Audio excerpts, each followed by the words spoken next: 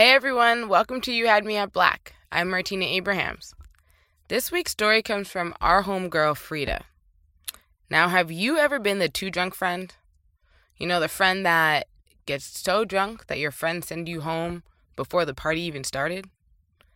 Frida had one of those nights. Here's what happened. I want you to breathe all this in, breathe all this in.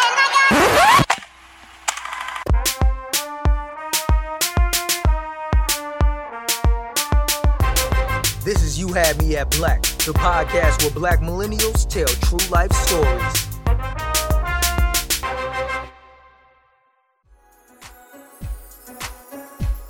It's my junior year in college. It's Tuesday, which means that it's Dollar Beer Tuesday, which is like the most popular day on the whole campus, at least with my friends. None of us were 21, and so there was limited turn-up option. Dollar Beer Tuesday, we knew that we could get in. It was just always like a guaranteed, here we go. Another week of debauchery and fuckery. So generally, group text, send them a text like, hey, 10 o'clock, my apartment, which is my dorm, because you try to be fancy. Text them, I'm like, BYOB, bring your own bottle, and then always signature, BYLB, bring your liver, bitch. Because it's time to drink. My general expectations for the night is to get shitty drunk. So my friends get there and we go straight into my room. My roommates and I didn't get along, so we all had to drink in my room. At this period, we all drank vodka. And so two of my friends brought over this giant bottle of Popov, which is Popov. College people know Popov because it's this really cheap Russian vodka. Notoriously, gets people really fucked up. And so it's funny looking back, it's pop off. And that's pretty much what this alcohol does. It just makes you act like an ass. So we were all drinking in my room. My friend taught me the juice combo. Take a sip of juice, and then you take the shot, and then you take another sip of juice. That would really mask the alcohol. So the problem with masking the alcohol was that we just took way more shots than we needed to. And so it's time to go. And so I'm grabbing all my stuff, getting ready to go, putting on my shoes, being drunk and gross. And I get a text on my phone, and it's from this guy that I was talking to. We'll call him Brandon. And he texts me, and he was like, what are you doing tonight? And when I'm getting to know the guys that I'm dating, I like to be very transparent. So I responded, ... capital YOU ? And he texts back, absolutely. So Brandon, he's this beautiful black man. He's this beautiful West African man, transplant by way of West Africa to all these places. And so he has that whole internet, they're the international black man, how much more attractive they are. So at this time, Brandon and I have known each other since sophomore year. We met at a school dance. That sounds whack. School dance, I'm in fucking high school. We met at this party on campus. We had been trying to date. We had an interesting on and off relationship. So he texted me. I was excited, but I wasn't gonna, I still had plans. I still had the dollar beer plans. And so I said, cool, I'll just meet you after.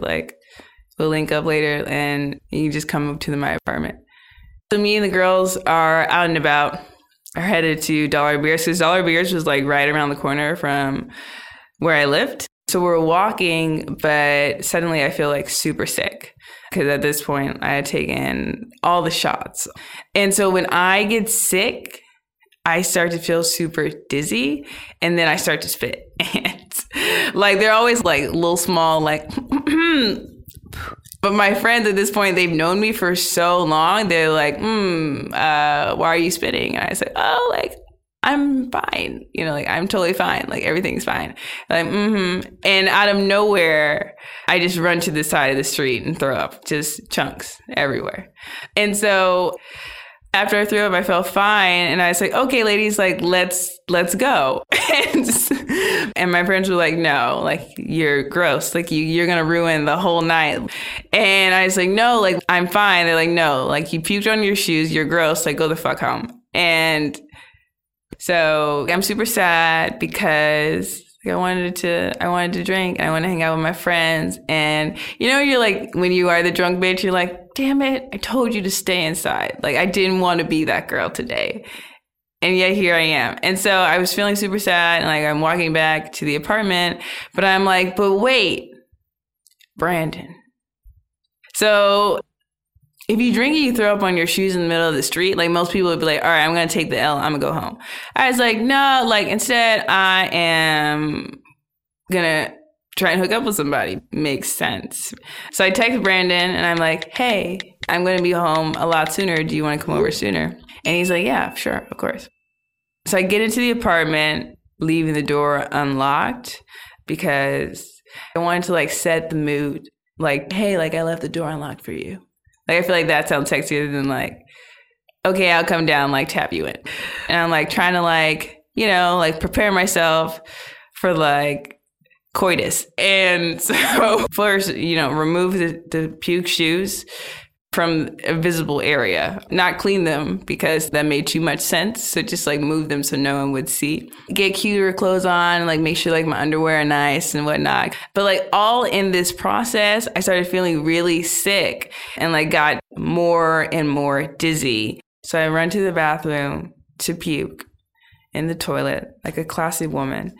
Then I like get to my room and I lay on the bed. And I feel even more dizzy and more sick. So I like grabbed like my local trash can next to my bed and just throw up in it and like pass out. And so Brandon was already on his way. In all of this, you know, Brandon is texting me like, hey, like I'm on my way. Like, hey, like I'll be there soon. Hey, like I'm downstairs. Hey, I'm in your building. Hey, I'm at the door. And because I left the front door unlocked. So he walks in with me, like haphazardly dressed, puke in the garbage can.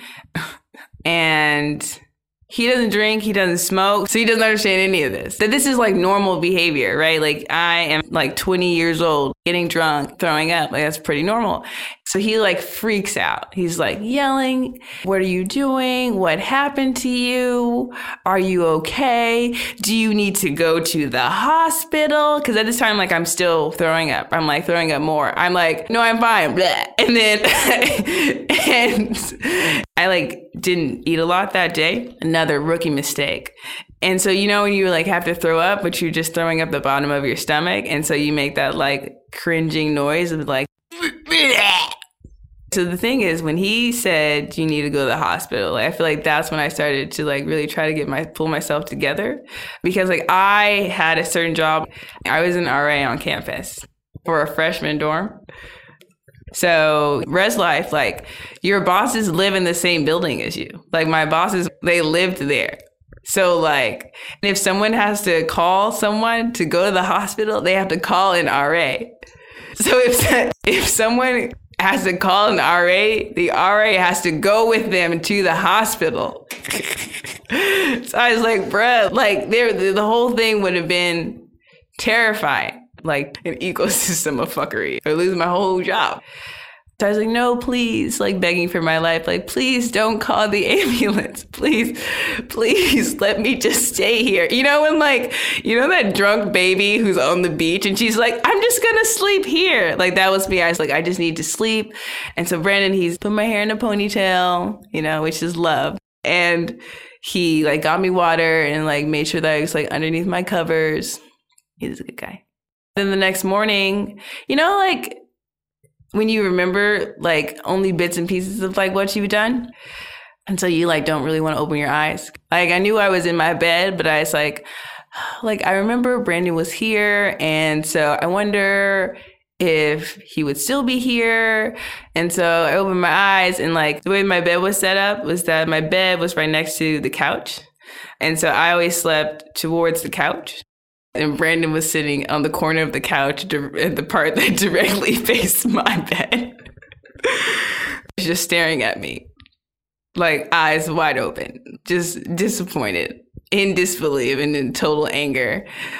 The first thing I thought when I saw him is like, I wonder if we're going to be able to just go to breakfast and like not have to talk about this.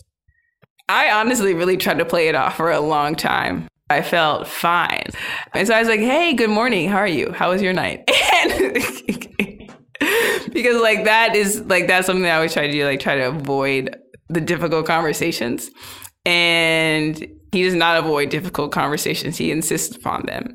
And so he's like, yeah, I really want to talk to you. And I was like, do we need to talk? Like, is there anything to talk about? Like, I got drunk and you were here. And so I really appreciate you.